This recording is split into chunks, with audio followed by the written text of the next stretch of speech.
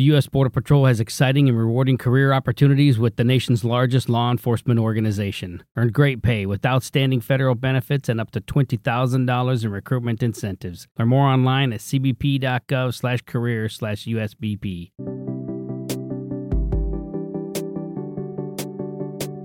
Happy Friday, July 28th, 2023, and this is 5-Minute Daily Devotionals with Religionless Christianity. Today we'll be reading and discussing again Luke chapter 22, verse 61 and 62. And again it reads, "And the Lord turned and looked at Peter, and Peter remembered the saying of the Lord, how he had said to him, 'Before the rooster crows today, you will deny me 3 times.' And he went out and wept bitterly."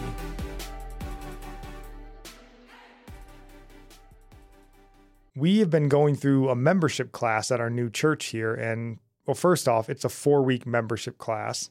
4 one-hour classes discussing all the beliefs, doctrines, and expectations for both the church and members. It's great. But one of the things we discussed last week was the command to be a member of a local church. But how one of the arguments you might hear from time to time from some folks is that, well, they love God, but can't stand the hypocrites in the church, something to that effect. So I thought it was fitting to look again at this verse, as this is the man, Peter, that became the human leader of the early church. Christ is the head of the church, and he selected Peter to be the leader of that church and didn't waver in that decision even after Peter's denial and abandonment of him in his hour of great torment. So, if Christ can accept this level of human frailty and sinful failing and still stand by Peter and the rest of the disciples, then you can stand by your local church with its members who gossip. We as Christians do not deserve to be treated better than Jesus. And if he can love and forgive grievous sins, then we can forgive, or better yet, ignore the insignificant slights we may encounter in the local church. Hebrews chapter 10, verse 24 and 25 reminds us, "And let us consider how to stir up one another to love and good works, not neglecting to meet together, as is the habit of some, but encouraging one another, and all the more as you see the day drawing near." That is a really good thing to consider. Jesus loves the imperfect church full of hypocrites. We are called to love imperfect people in the body of Christ too, and do as Jesus would do in the face of disappointment and hurt. Jesus prayed for them and didn't give up on them. Jesus, the Holy One, was sinned against many times.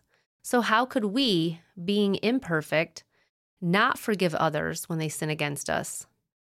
We have to keep our eyes on Jesus and his love and who he is in order for us to keep this mindset. We are so easily offended, more than we realize we are. And if someone sins against you, ask yourself, have I ever prayed for them? When we pray for others, it softens our hearts toward them. So coming to God in prayer and asking for his help in loving others is what we should always do first. And our psalm of the day comes from Psalm 111, verse 7. "The works of his hands are faithful and just.